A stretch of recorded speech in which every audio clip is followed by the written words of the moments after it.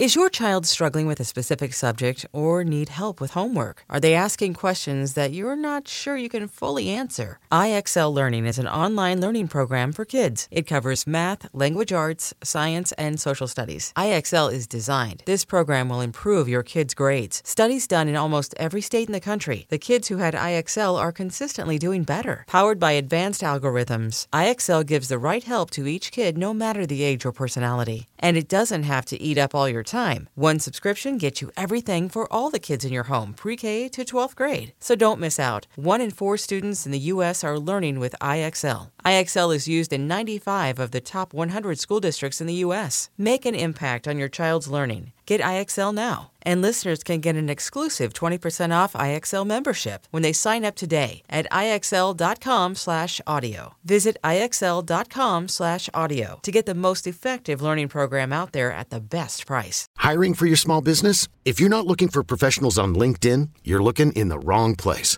That's like looking for your car keys in a fish tank. LinkedIn helps you hire professionals you can't find anywhere else, even those who aren't actively searching for a new job but might be open to the perfect role. In a given month, over 70% of LinkedIn users don't even visit other leading job sites. So start looking in the right place. With LinkedIn, you can hire professionals like a professional. Post your free job on linkedin.com/recommend today. Hey folks, this is Kevin. On this week's episode of Risk, you'll hear Lauren Cook. Oh my God, should we call 911? And I was like, I'm fine, I shit my pants. That and more. But before that, I just want to say, do you know about Amazon Original Stories? Risk has been co-producing some of these. Our latest one is called My Boy, Their Son by Mariah McCarthy. You can download it onto your Kindle. You can listen to it as an audiobook. It's about, I think, 45 minutes long, and it is a beautiful, absolutely spectacular story. We have a whole collection of 4 other stories. It's called This Can't Be Happening, the This Can't Be Happening collection at Amazon. You don't want to miss these. They are so beautiful. Some of these stories have been on Risk before, but they're very much like rewritten and expanded with lots more layers and nuance and presented in a whole different way. So check it out at Amazon. They're called Amazon Original Stories. The latest one is My Boy, Their Son by Mariah McCarthy, and the rest of the collection is called This Can't Be Happening at Amazon. Now here's the show.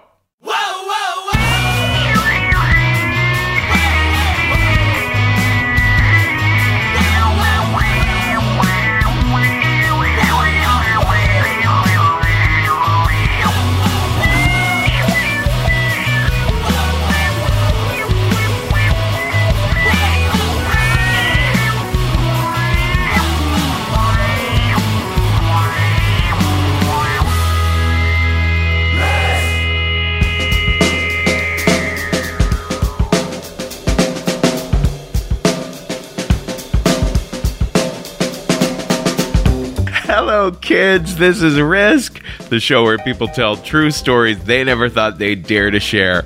I'm Kevin Allison. This is Medeski, Martin, and Wood behind me now, and we are calling this week's episode Cleaning Up.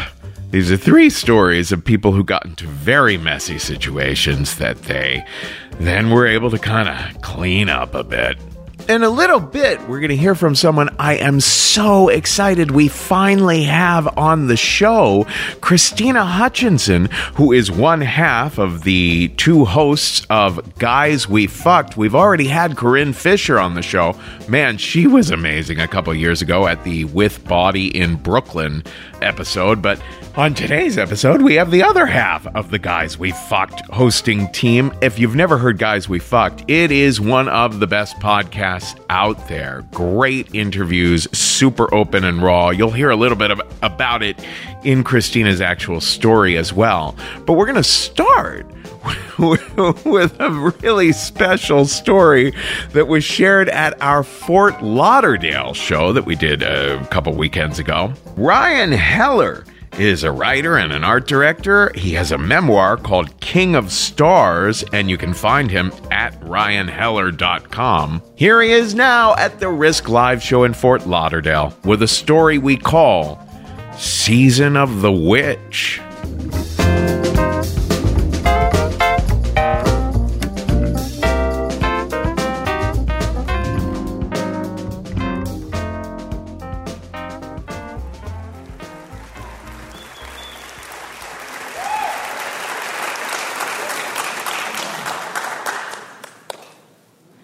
So it is 2010.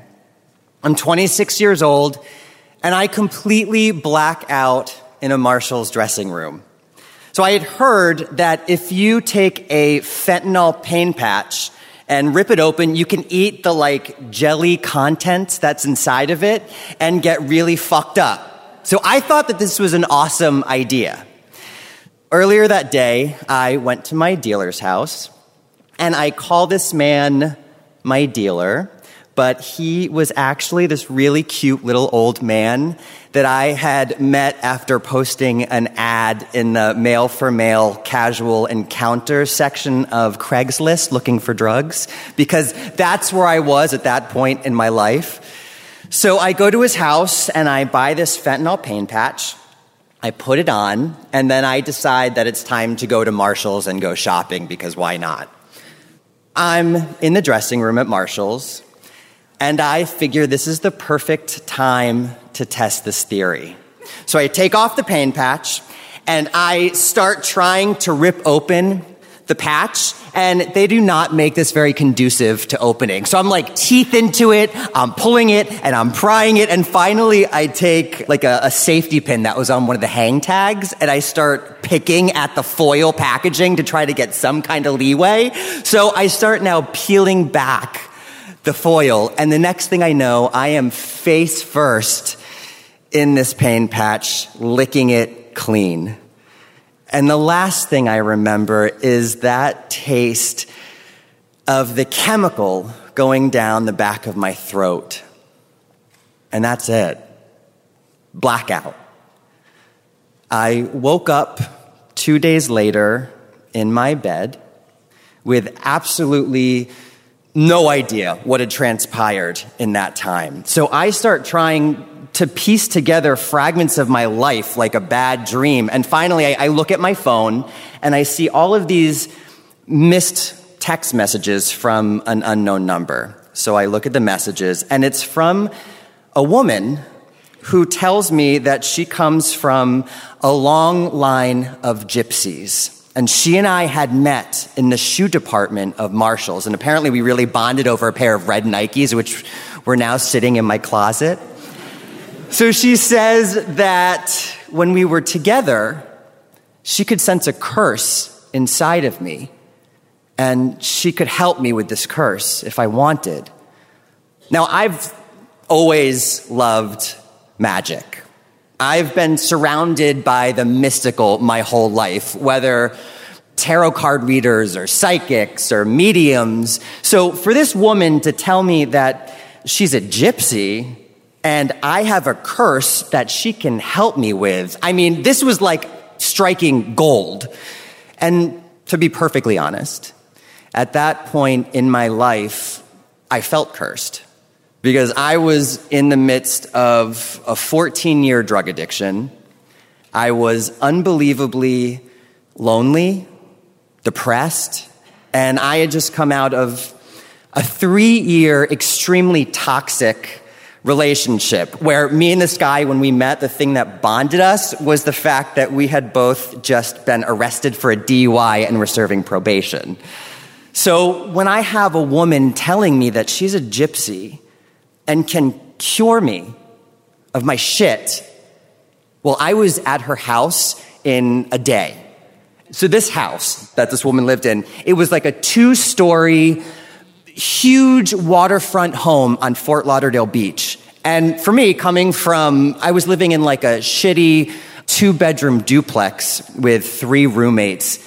This home, it was like the epitome of success. It was everything that I wanted. So she was clearly doing something right. She could help me. So the door opens, and there's a blonde woman standing there. And she tells me that she is the sister of the gypsy who I had met. She too is a gypsy, and she sees the curse inside of me as well, and she'd be able to help. So she invites me to come in the house. I walk in, and she proceeds to sit me at like this round breakfast table in the dining room. And I sit, and she plops this like Bible thick, like all I can say, it's like the equivalent of like a Gypsy Home Shopping Network catalog in front of me. And she says, okay, you need to pick one thing from this catalog, and this is the object that will help cure you of your curse. So I'm leafing through, and it's got all the stuff that you would expect to be in this catalog, like talismans and crystals and candles, all the stuff that I have in my house today, by the way. And I see this really beautiful, ornate, carved candle, and I say, that's it. This is the object. And she says, oh, that is the perfect object for you. It's $300.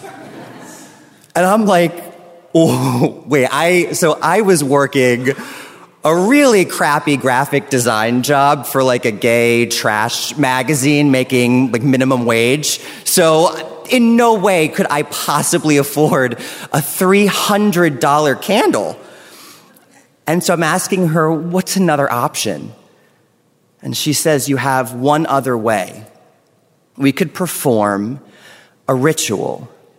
And the best part about this ritual is it's free. So I'm like, sign me up. You tell me what to do, and I will do it.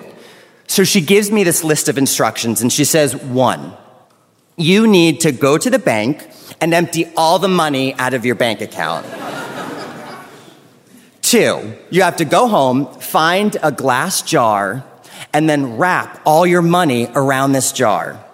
And then fill the jar with water, put an egg inside the jar, and then take your favorite article of clothing and sheath it around this jar with the money and put it under your bed for 1 week and then come back. So I'm out of there. I go straight to the bank. I take out all the money from my bank account, which was like $630 something. That's all the money I had to my name then. I go immediately home. I find the perfect mason jar. I fill it with water. I wrap the money around the jar. I put the egg inside, and I take my favorite t-shirt. And this was truly my favorite t-shirt because I got it when I was thrift store shopping in high school, and it said the spike across from it. And I could never understand why old creepy men would ask me what a cute thing like me was doing wearing a shirt like that until I found out that the spike was this like gay S&M club in New York in the 80s. So it was like my favorite shirt. So I wrap it, I sheath it around the jar, and I place it under my bed for 1 week. And then a week goes by, and I take the jar to the house, and I knock on the door. And this time the door slowly opens, and there is a different woman standing there. And it's this older, very stoic, kind of stern-looking woman with dyed dark hair. And she says, hello. She has this like gypsy accent like this. Hello. I am the mother. I am the high gypsy priestess, and only I can cure you of your curse. Come in. And I'm like, okay, I've got the high gypsy priestess. I'm set. So I go in, and she walks me through the kitchen and the dining room and into the laundry room, which I say laundry room, but it's like the size of my bedroom at that time. It was huge. And there's 2 stools. She sits on one stool, and I sit on the other. And she hands me a blindfold, and she takes the jar from me, and she begins to explain, you have a very dark curse in you. There's a demon inside of you that has been following you from lifetime to lifetime, and it will continue to follow you into the next lifetime unless we cure you of this curse today. And I'm like, oh my God, whatever you tell me to do, I will do. Just get rid of the demon. So she tells me to put on the blindfold, and I put on the blindfold. And suddenly it gets really quiet.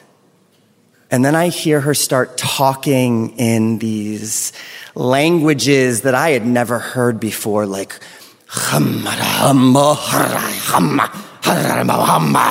and And then she starts like patting my legs a little bit, like patting me down. And then she begins to go a little bit like crazier with it, like, and the patting gets like a little bit stronger, and she starts like hitting my chest and beating me. And then she's like, and I am like, by this point, vibrating. My body feels alive, and I am hot, and I am sweating, and I don't know if I'm excited or scared. And then she starts like hitting my face, and it gets absolutely insane. And the next thing I know, then she's spitting at me. She's like, duh, duh, duh. And I'm like covered in gypsy spit. And it's this amazing, crazy crescendo. And then it gets quiet. And she tells me to take off the blindfold. So I take off the blindfold. And she's holding up the jar. And in the jar is like this yellowish red, bloody color with like a fleshy, fatty thing floating inside of it that kind of looked like chicken breast with like a bone and like a wad of hair, like something you would pull out of your shower drain. And I'm like, what is that? And she says, it is the demon. I pulled it from out of you and I trap him in the jar. And the only way to keep the demon in the jar is to keep the money and the jar here with me for 1 week. And then you come back and I give it to you. And I'm like, wait a minute, whoa. Suddenly something feels a little off. Like all of a sudden it feels a little strange to me. And I'm like, you want me to leave all of my money with you? She says, yes. And I'm looking at the demon and I'm like, I don't know. It doesn't really look like a demon to me and kind of looks like chicken breast. And I could swear that I saw a pack of open supermarket chicken breast sitting on the washing machine. And this really pisses her off. And she goes, get out. And I'm like, wait. Okay. Because at this point, this was everything to me. This was my chance to change my life. So I agree to leave her the jar with my money, my favorite t-shirt, and I leave with the intention to come back in 1 week. And a week goes by, and I show up very eager to her house, and I knock on the door, and there's no answer. So I knock on the door again, and there's no answer. So I peek through the window, and that house has been vacated. It was empty. There was no one there. There was not even a stitch of furniture. They had either moved or the gypsy gods had come and plucked them off the face of the earth. But I felt like the biggest asshole. I mean, more than that, any chance, any hope that I had that my life was going to change was gone. I mean, my heart dropped. I had nothing. I was broke, and I went home. 8 years go by, and I am telling this story to a friend, and we're laughing about it because it's ridiculous. I mean, it is ridiculous that I agreed to do any of that. It's ridiculous that I literally gave these people my money, right? And then all of a sudden, like, this light bulb goes off in my head. And I say to my friend, it's really weird. I ended up applying for a job like 3 months after my exorcism. And I got that job, and it's still, 8 years later, my career today. I'm still with that job. And then these little flashes go off in my head like constellations that begin to connect. And I say to my friend, God, it's really funny. The guy who interviewed me for that job turned out to be my future husband, who we've been together for 8 years. We've been married for 3. We have 2 adorable twin, yeah.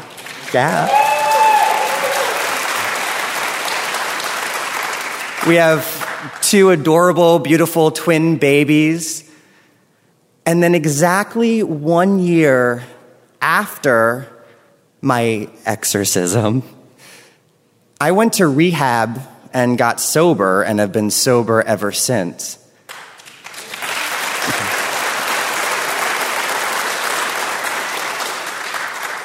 So yeah, but now I cannot help but wonder if that crazy gypsy mama actually pulled like a chicken breast demon from out of me.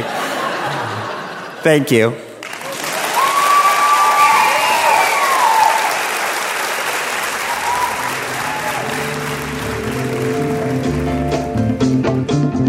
Got a black magic woman. Oh my God, I've seen this before. He's doing voodoo. He's evil. He's evil!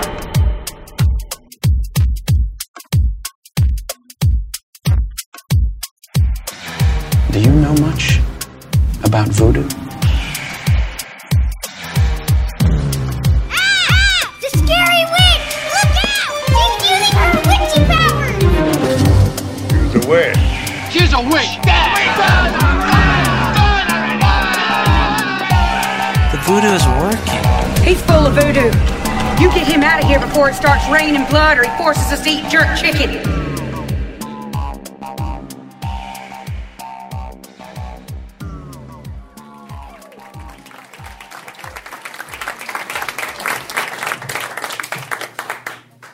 Hello.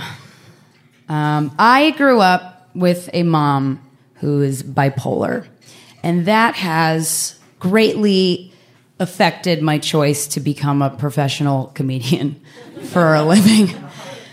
You know, looking back at my childhood, there was a lot of moments where there were these indicators of like, you know what, I think my mommy's different from all the other kids' mommies. And a lot of times, like in my stand-up, I'll ask the audience if there's anybody in the crowd like has a parent with a mental illness. And there'll be 1 or 2 people in the back being like, woo, we're okay. I'm fine. Okay.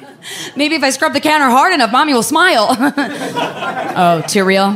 Too bad. That was my fucking life. But there's these indicators of like, I think my mommy's different from the other kids' mommies. The first indicator that I can remember is when I was in kindergarten. My kindergarten teacher had this very sweet idea. Friday before Mother's Day, she took our whole class down to this local radio station in our town. We were all supposed to go live on air, say our first names, and then say 2 things our moms like to do in their spare time. And it was just going to loop all weekend for Mother's Day. I was very excited. Parents got letters sent home. It was a big deal. I was like, radio debut, bitch. I was very thrilled. So we get to the radio station, and there's a bunch of fucking losers in front of me. This kid goes, my name's Billy, and my mom likes to take me to the zoo and make me peanut butter and jelly sandwiches. And the girl in front of me was like, my name's Susie, and my mom loves braiding my hair and pushing me on the swings. I'm like, get the fuck out of my way. That's sloppy. You guys are selfish. And I take the microphone. I'm like, hi, my name's Christina Marie Hutchinson. Said all the names. Shouldn't have done that. And my mommy loves to lock herself in her room and take really long naps. And then everyone was looking at me all uncomfortable, so I got nervous. I kept going. I'm like, she also likes to cut her own hair. Sometimes she brushes my hair way too hard, and I should be the one crying, but she's the one crying. And my teacher had to pull me away from the microphone by the back of my shirt. And I listened to all the other kids go, and I was like, okay, yeah, no, maybe that's a little weird. Yeah, that's not what all the other kids' mommies were doing at all. My mom and I were always very close, but as I grew older, I realized there was a lot of topics that we just could not talk about, and sex was at the top of that list. I'll never forget the night she found out I wasn't a virgin anymore. I was 16. She took me out to eat at this restaurant. She knew I had a boyfriend at the time that I adored, so she came into this conversation guns a-blazing, and she looks me in the eye, and she's like, Christina, you're still a virgin, right? And the thing was, like, I wasn't, and I really didn't want to lie to my mother, so I looked down at the floor, and in a very meek tone, I was just like, no. And my mom stands up out of her chair, storms out of the restaurant, and drives away. And I kind of was developing my sense of humor at that point, so I would make jokes to myself. And I was like, all right, so we good? Cool. All right, see you later, Nance. Awesome. And I had to call my dad to drive me home. And I remember the night before I moved away to college, my mother was a wreck. She was this anxious mess. I feel like she was just so terrified that I was moving away to a place that she couldn't protect me or know what I was doing. And she started an argument with me about some bullshit reason. And we ended up in a screaming match, and she storms out of my house and starts walking down the street as I'm trying to pack the van. And she's like scream crying, and then she just disappears into the darkness. I'm like, all right, she'll be back. I've done this dance before. And a couple hours later, she still wasn't back. And my dad and I, we tried to look for her. We would call her cell phone and she wasn't picking up. And so we decided to call the cops, which was scary. And eventually a family friend had called our house. And she's like, hey, I'm on the phone with your mom. I'm going to patch her in, but please don't say anything. I feel like she's going to hang up if she knows that you're on the phone. And she patches my mom through, and my mom's just bawling her face out, crying. Like, she doesn't need me anymore. I can't help her anymore. She has her father. She doesn't need me. She kept repeating, she doesn't need me anymore. And the friend goes, Nancy, where are you? And she's like, I'm at the train tracks. And that's when I broke my silence. And I was like, Mom, I picked the phone up. I'm like, Mom, I love you. I love you so much. Please come home. I don't know where you are, but we need you to come home, okay? I need you. I'm going to call you every day. It's going to be okay. And I heard the whistle of a train in the background, and it kept getting closer and closer and closer. And I just kept going, Mom. And then I just heard her scream, and the train went by. And I dropped the phone, and I ran out of my house, and I was looking for her, and I found her surrounded by a bunch of paramedics, and she was covered in blood. What happened was she slipped on a rock, and she fell, and she cut her head open. And I was holding her hand in the back of the ambulance, and she opened her eyes, and she looked around her, and I just saw this wave of disappointment wash over her face, like she was just so pissed she was still alive. And then the next day, I moved to Penn State. Yay. I moved away to college. I called her every day. We talked every other day, at least. Not about that night, but about everything else. The next year, I decided I wanted to transfer colleges, and I got admitted to Marymount Manhattan College. It's a school right here in the city. And my mom expressed to me that she wanted to help my dad and I move me into my dorm room. And I was like, I don't think that's a good idea. Maybe she got to kind of stay home, be with the dog, whatever. But she felt like she really wanted to go. So I was like, yeah, you know what? Absolutely. If you want to help, be my guest. And, she's helping me move in all day. She's yelling at me about taking self-defense classes. She bought me a can of pepper spray. She was trying to teach me how to use it. And she was just lecturing me all fucking day about don't drink alcohol, don't get in a stranger's car, don't go out at night. And I was just like, Mom, I got it. I'm good. Okay? And then that set her off again. And she got into this huge screaming match with my father. And she was like, you know what, Edward? Fuck it. I'm going to walk home. And she storms out of my dorm room building and just walks down the street of Manhattan towards, I guess, Pennsylvania, because that's where we lived. And I was just like, I just started crying. I was like, Dad, I can't take this anymore. She keeps doing this to me, and it's really hard. And my dad was like, it's going to be okay. She'll be back.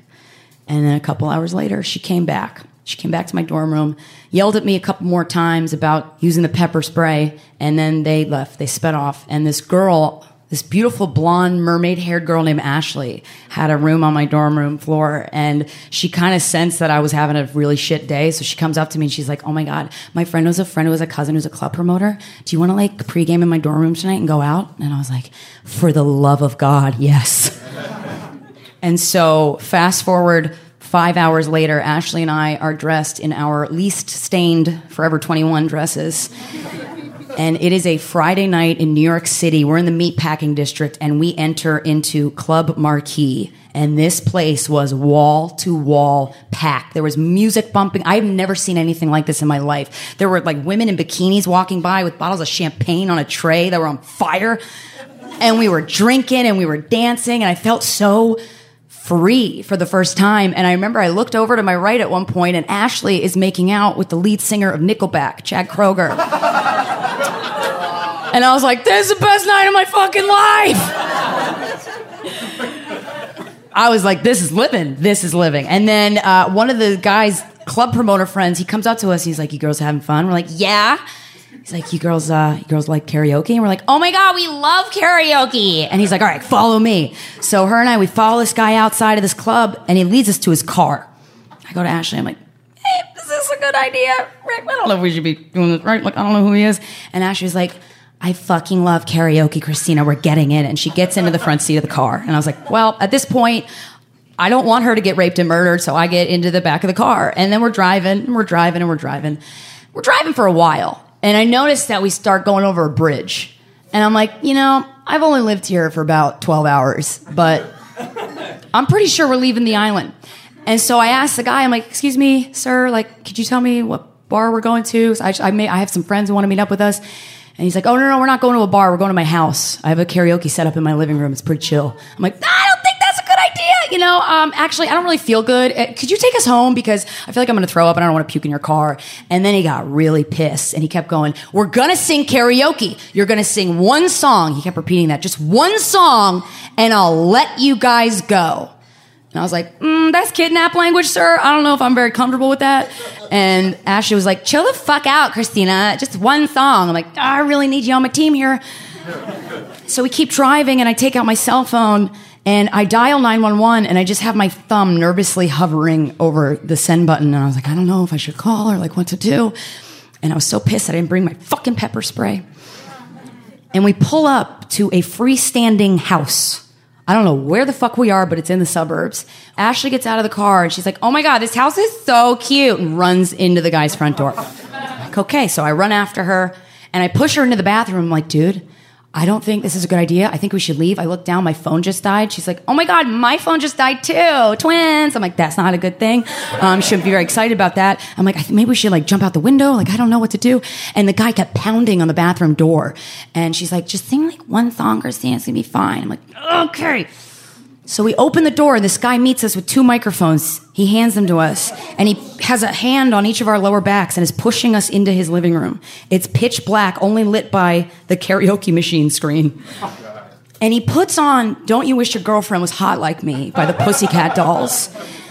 And he goes, sing. I don't know if you guys have ever sang that song crying, but let me tell you, did not think that was in the cards for me. The song starts, and we're like, Ashley's finally starting to get terrified. I'm like, thank God, just bring me down with you, girl, come on. And we start the song, we're like, I know you want me, I know you do. And right before it gets to the chorus, he puts his head in between our heads, and he yells, sing! And we're like, don't you wish your girlfriend was hot like me? And we sang the whole song, scream crying. And at the end of the song, he walks to his front door, and he opens it, and he goes, all right, see you later. And we fucking left. I don't know how we got home. I do have no recollection of getting a cab. I don't think I had any money on me. All I remember is I woke up in my dorm room, and I was like, thank God I didn't get murdered, because like if I got murdered, my mom definitely would have found out what I did, and she would have been so fucking mad. And cut to, about 5 years later, I'm still living in New York City. And my mom and I's relationship it's close, but there's still a lot of tension there. And I had met my now comedy partner, Corinne Fisher. And we had been working together for a few years. And one day she texts me. She's like, oh my God, I have this idea for our next project. She was in the middle of like this terrible breakup. And she's like, we should just interview every guy we've ever fucked. We'll do it for a podcast. We'll call it Guys We Fucked. I'm like, oh my God, that's fucking brilliant. Yes. And then that thought was immediately followed by like, mother must never know about this. But I was like, yeah, it's a fucking podcast. No one's going to I didn't think anyone was going to listen to it. And so we do this podcast, and it fucking takes off. It blows up. By 6 months in, we're getting interviewed by Vogue, Vanity Fair, Huffington Post called us the women changing the way we think about human sexuality. And we got a fucking TED Talk out of it. And like, I am so excited about this career success that I just had no idea was even in the cards for us. And the whole time I was like, I don't want my mom to know. And I was trying really hard. I was living in a lot of fear that my mom would one day find out. I blocked her on all my social media. I had to block all of her friends. I knew she didn't know what a podcast was, but just to be safe. And I remember my brother one day finds out about it because some of his friends had listened. And he talked to me about it. He's like, that's a great idea. I'm never going to listen to it, but it's a great idea. Better make sure mom never finds out. And I was like, yeah, no shit. A couple months later, I get a text from my brother, and all it says is, she knows. And I'm like, oh, fuck. And I have this like argument with myself out loud. I'm like, I'm a grown-ass woman. I could do whatever I want. She's going to kill me. But I'm a grown-ass woman, man. You could do whatever you were experiencing, like this crazy career success. But she's going to fucking kill me. And I was just like crippled with fear. And I gave it a week before I called her. And finally, I talked to her on the phone, and she's in tears. She's a mess. She's crying. She's disappointed. She's in shock. She's like, how could you? I didn't even know you talked like that. I'm like, all right, well, you know, you don't know a lot of things about me, Ma. I talked to her for about 3 hours, and I was really trying to convince her, and I was putting my foot down a little bit, standing up for myself for the first time. I'm like, Mom, this podcast is not just some vulgar thing. Like, it's really changing people's lives. We get emails from people all around the world about how they can talk to their partner or their family or their friends about situations that happened to them that they never thought they would ever be able to say out loud. And it's really changing people's lives. And I forwarded her some of these emails. And in the biggest 180-degree turn I have ever witnessed in a human being, Corinne and I end up sitting down with my mother and interviewing her on Guys We Fucked. And I couldn't believe that she was sitting in front of me, and we got to talk about all of this shit that I never thought I would be able to tell her without her crying and running out of my house. And she started telling me these stories about when she was growing up, about how when she was 11 years old, she appeared to be a grown woman. She was 6 feet tall, blue-eyed, blonde hair, thin frame, looked like a supermodel. And then she started telling me that starting when she was 11, she was sexually assaulted by 3 different men on 3 different days and 3 different occasions. And I never knew that about her. And then that's when it finally set in, like she had been acting out of fear this entire time. She openly admitted that to me on the podcast, and we had this beautiful interview with her, and I knew she would have gone to the grave without ever telling me any of that. My brother didn't know about it. My dad didn't know about it. She had kept that inside of her this whole time.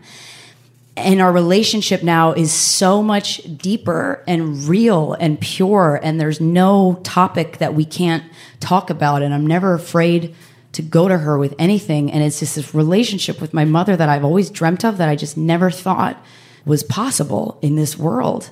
And that interview just felt like a spinal adjustment for my soul. And I always had this theory that we're all walking around with so much pain inside of us.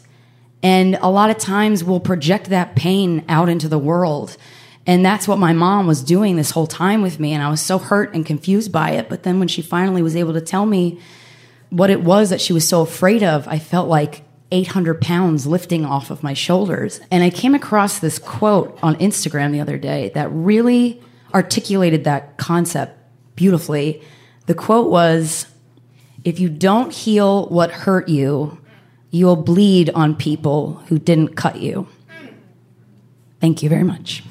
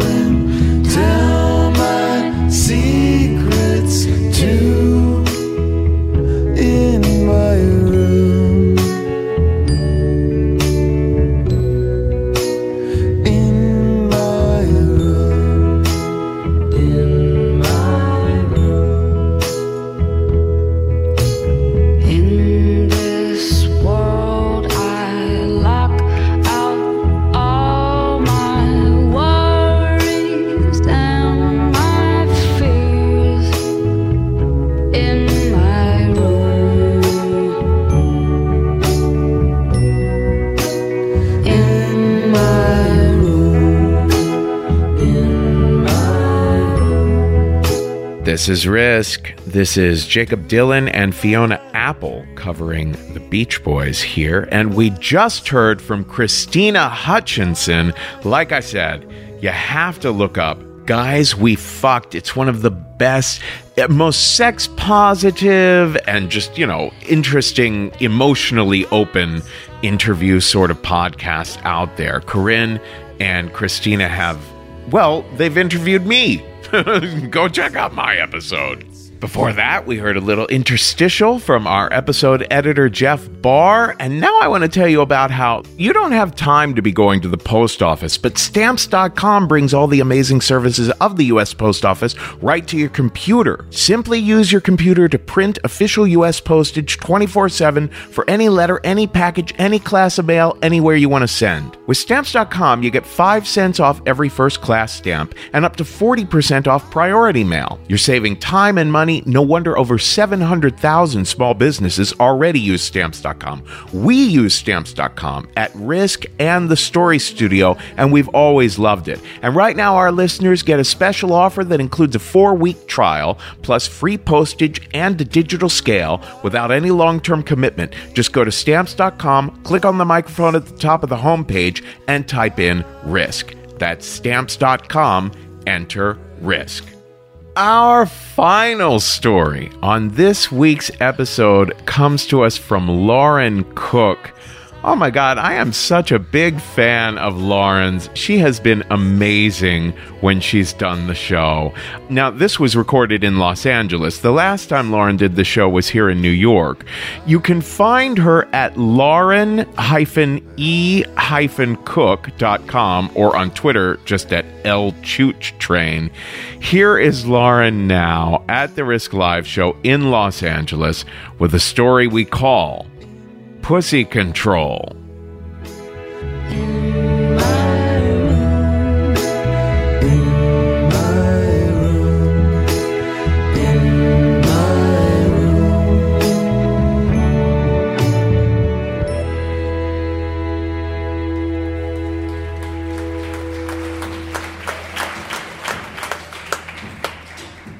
Hello, I'm Lauren. I have a 2-year-old baby girl. Her name is Olive. And this story is a little bit about her tonight. I look at her and it's so strange. It's so bizarre because I love her a lot. I do. I really, really love her. But I hated every moment of my pregnancy with her more than I've hated anything in my whole life. And it's hard to talk about that. It really is. It's getting a little easier thanks to Ali Wong. But people, true life, people really want you to be very sanctimonious and respectful about this miracle that's growing inside you. Because it is, right? It is. It's a miracle growing inside you. And it's a huge gift, and what a blessing. And I chose this, I know, blah, blah, but truly, this pregnancy was more torturous than anything I could have imagined. As a lot of people do, I had morning sickness, morning, noon, and night. And I had headaches, and I had something that I had never even heard of called pregnancy-related rhinitis, which is when you have a cold because your body's actually, allergic to being pregnant. But it's a cold, most people get a really bad cold. You can't breathe for 3 or 4 days max, and you complain about it for a long time. It lasts months. And you can't take anything. You can't take decongestant. I didn't know this. Nobody told me this. You can't take nasal spray. They give you those fucking stickers. Do you know what I mean? That you put on your face. That's the only fucking thing they give you. It was dark. It was a really dark time. And I'm making a joke about it, but in all honesty, I felt extremely lonely. And I just felt I would be in bed for days and days at a time, and I felt like I did not sign up for this. My life is getting narrower and narrower. And what coincided with this is my husband, who is my favorite person. He's an actor and a comedian like most of us. And he booked a role, a big break role in a movie. And so his world just immediately, at the exact same time, started getting bigger and bigger and more exciting. And as happy as I was for him, I fucking hated him so much. I wanted to murder him in his sleep. The other thing that coincided with my pregnancy is that truly, the weekend that I found out I was pregnant was the Republican National Convention of 2016, when our country the Republican Party nominated Donald Trump to be their candidate. And I don't know if you guys will remember the details of this, but the keynote speakers at the Republican National Convention were, I have to look, his name was Willie Robertson from Ducks Dynasty, Antonio Sabato Jr. from General Hospital, and Scott Baio from Charles in Charge. Things were looking fucking dark in every direction, man. I mean, this is a weird time to be alive. Even though none of this was my husband's fault, we started going to marriage counseling. And by the way, I highly recommend therapy for couples, for everybody. It was great for us. But at the time, our therapist felt that it was really important for me to have something positive to look forward to, anything, after the baby was born. And I don't know why we chose what we chose. Wasn't the best idea, but the movie, this big movie that my husband was cast in, was going to premiere 2.5 months after my due date. And so we thought, well, shit, the timing's pretty perfect. We could have like a really fun night. It's going to be this huge party. It's going to be like next level fancy clothes, all the shit we've never done before. Yes, it would be celebrating his ever broadening world. But we would also celebrate the fact that we got through this crazy,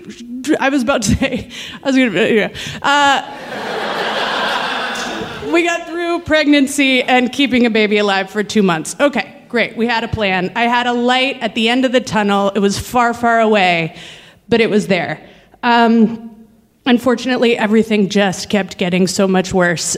So the second trimester was easier than the first, but the third trimester of my pregnancy, boom, nausea back, like with a vengeance. And so I had to take this drug called Zofran. I don't know if anybody's familiar with it, but it's one of the few drugs that if you have bad enough nausea, your doctor will prescribe it. Unfortunately, it made me very constipated. And so on Christmas Eve, I was so constipated that I drank 3 cups of Smooth Move tea. And on Christmas morning, I woke up at my aunt's house. We're not terribly close. We're sort of like strangers. And I realized that my ass was going to explode. And I started running, and I fell down a flight of stairs, and I shit my pants. And the one thing that makes everyone within earshot come running is if a pregnant woman falls down a flight of stairs. So instantly, there were 8 people who were like, oh my God, should we call 911? What did it? And I was like, I'm fine, I shit my pants. That was Christmas morning.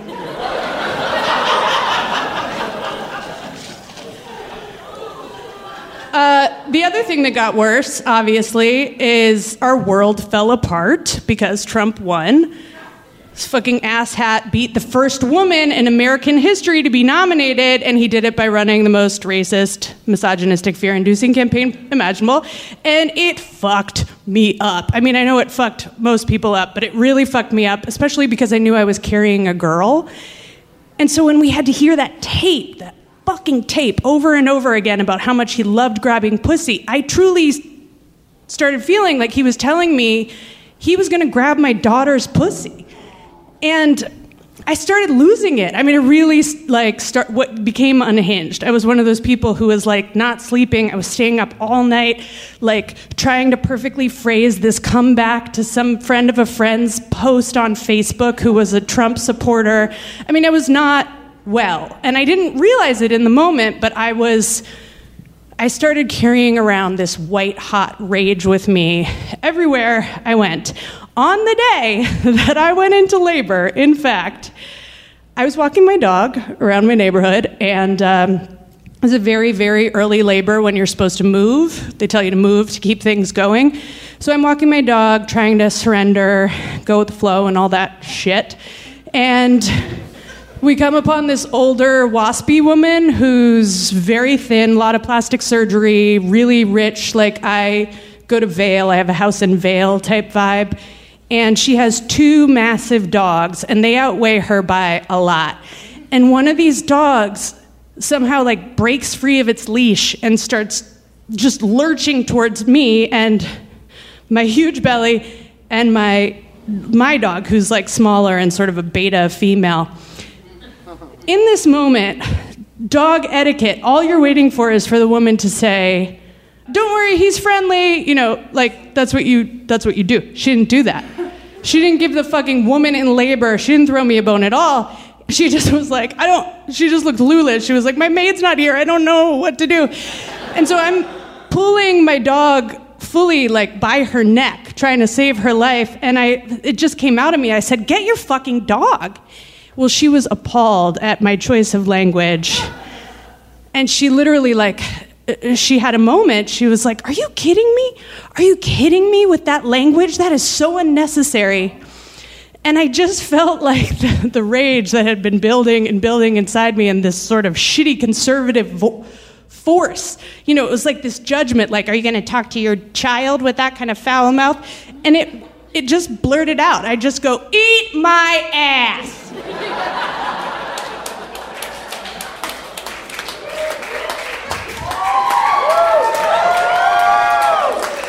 And then I walked about 10 feet away, and I had to get down on all fours because I was having a contraction in a neighbor's yard. Eventually, I made it home.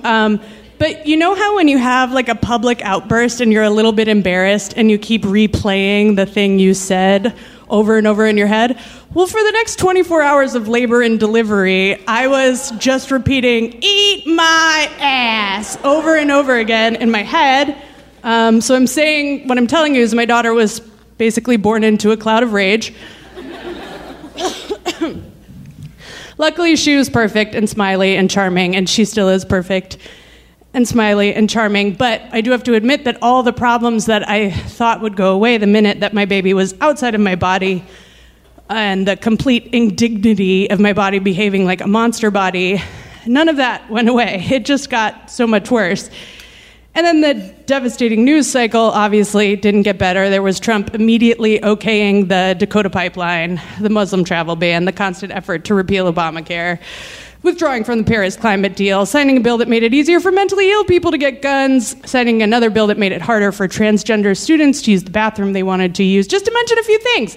Plus sleep deprivation and breastfeeding, which is the hardest task. None of that went away. It just all got so much worse, but I still had this bizarre plan, like this date to go to this premiere. And I was desperately holding on to that date because it would mark kind of my complete return to myself, to feeling like me again a little bit.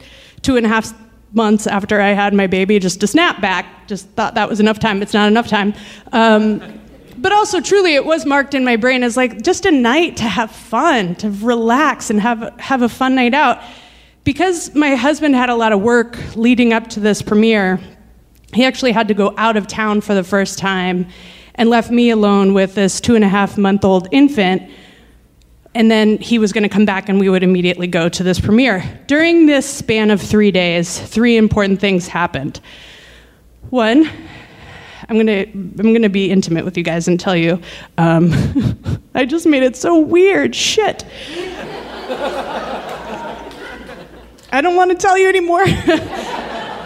Okay, so I got my first period postpartum, which is, if you're not a woman who's had a baby, which like I'm guessing there's 2 maybe at tops in this room, it's gnarly. It's not a chill experience, and it's supposed to happen much later. Like for it to happen 2 months after you've had your baby, that's really early. It's absurd.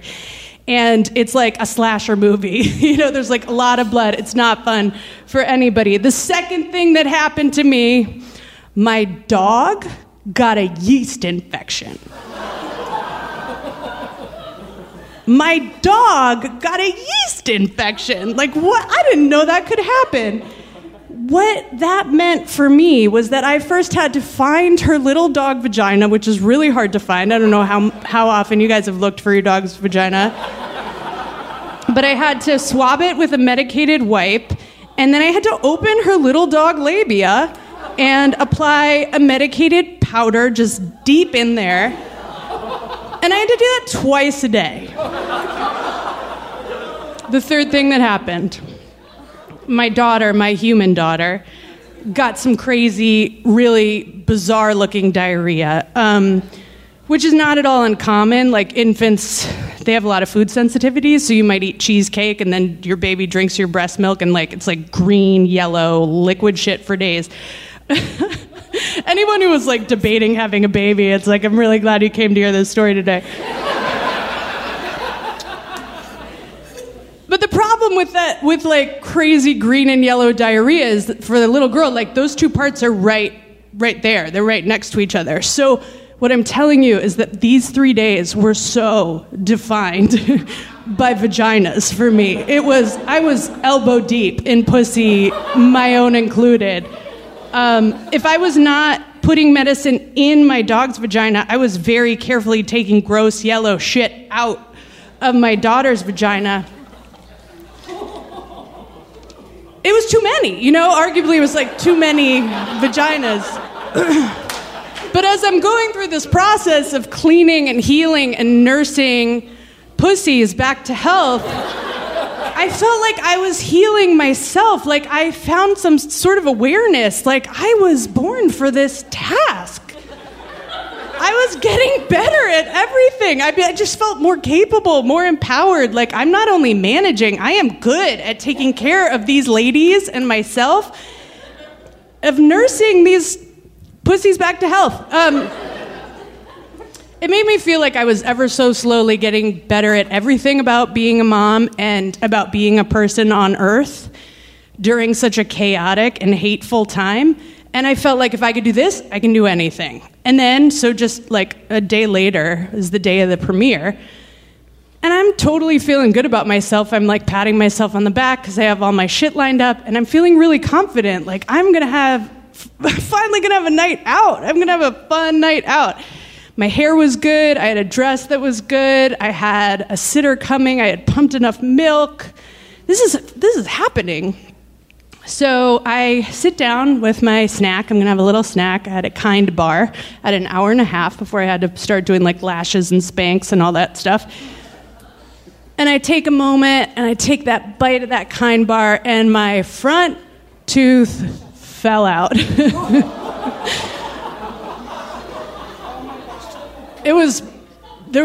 This is a cap. So I've had a cap on this tooth for a long, long time. There's nothing underneath it. And it came right off. And I'm looking in the mirror and I look ridiculous. This is not the look that I was going for. I'm like, oh, fuck no. This is not how I am going down right now. I call my dentist. Of course, she's not in her current office. She's in an office farther away. I throw this baby that I have barely taken out of the house. I throw her in the baby carrier. We haul ass to North Hollywood. I don't know why they call that North Hollywood. It's so far from North Hollywood. I have no idea where I'm going. I literally parked very far from the office, and I'm have my phone. The stupid carrier, they're so heavy with these baby carriers. I run 6 lanes across, very, very heavy traffic, speeding traffic with this baby, just crying, just my tooth fell out, my tooth fell out. Meanwhile, my baby is being just a perfect angel. She was on the floor in the carrier as they glued. they saw the look in my eye of panic. They were like, every other patient's got to wait. They glue this tooth back on. The baby's asleep. The baby sleeps as I haul her 6 lanes of traffic back across. We get in the car, get home, get my fat ass in those Spanx and in that dress, get those fucking lashes on, and I make it to the event. This event that has nothing to do with me, but feels like it does. And I feel so lucky to be there. And this movie was incredible. And we were so lucky to be a part of it. My husband was lucky. And we just had truly the best night.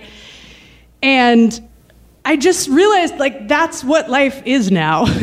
Life is never going to be what it was before. This is life. There's always going to be a wrench. There's always going to be green shit. And somebody's pussy has to be cleaned out. And somebody will be missing a tooth. That is my life now, but I'm actually okay with it. I feel capable. I feel better. And I am, the other thing, damn it.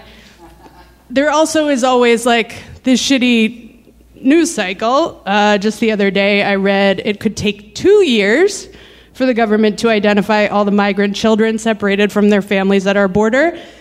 Damn, that made my vagina hurt. It hurts so bad to hear that. Ow. But 2020 is not that far away, and we can hope things will get better. And my daughter is the light of my life. She is teaching me so much. She is concentrated joy.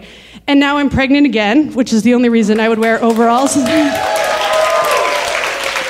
mean, I like overalls, but that's why I'm wearing overalls right now. And it's already so much easier. I am fully equipped for this now. I think because of the pussy power. I don't know if it was my dog's pussy juice. I don't know what it was, but it was superhero shit. I believe, though. I'm ready. I'm ready to fight and believe in something better for all of us. Thank you so much.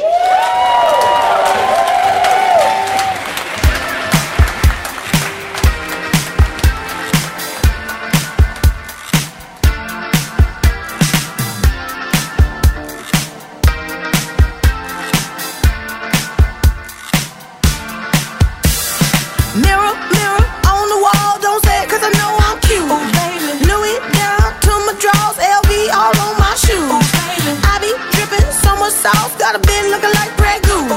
Lit up like a crystal ball, that's cool, baby, so is you, that's how I roll. If I'm shining, everybody gonna shine. Yeah, I'm gold. I was born like this, don't even gotta try. Now you know. I like shot a nigga better over time. Now you know. Just say I'm not the baddest bitch you like. It ain't my fault that I'm out here getting loose. Gotta blame it on the goose. Gotta blame it on my juice, baby. It ain't my fault that I'm out here making news. I'm the put it in the proof. Gotta blame it on my juice. Yeah, yeah, yeah, yeah, yeah, yeah. Blame it on my juice. Blame it on my juice. Yeah, yeah, yeah, yeah.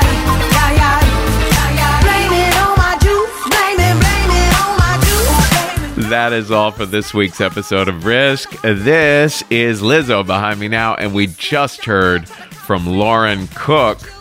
Don't forget, you can always find new information about where the next Risk live shows are happening at risk-show.com/tour. Pitch us at risk-show.com/submissions. Don't forget to buy the Risk book. It is great summer reading. Don't forget to check us out on Patreon. We put so much bonus content on Patreon. Bonus stories, check-ins, all kinds of stuff. The ad-free versions of the podcast are there. Old remastered episodes from the first couple of years, 2009, 2010. That is all at patreon.com/risk. And our school is at thestorystudio.org. Folks, today's the day. Take a risk. It ain't my fault that I'm out here making news. I'm the put it in the proof. Gotta blame it on my juice. Yeah, yeah, yeah, yeah, yeah, yeah, yeah. Blame it on my juice. Blame it on my juice. Yeah, yeah, yeah, yeah, yeah, yeah, yeah, yeah. Blame it on my juice. Blame it on my juice. Yeah.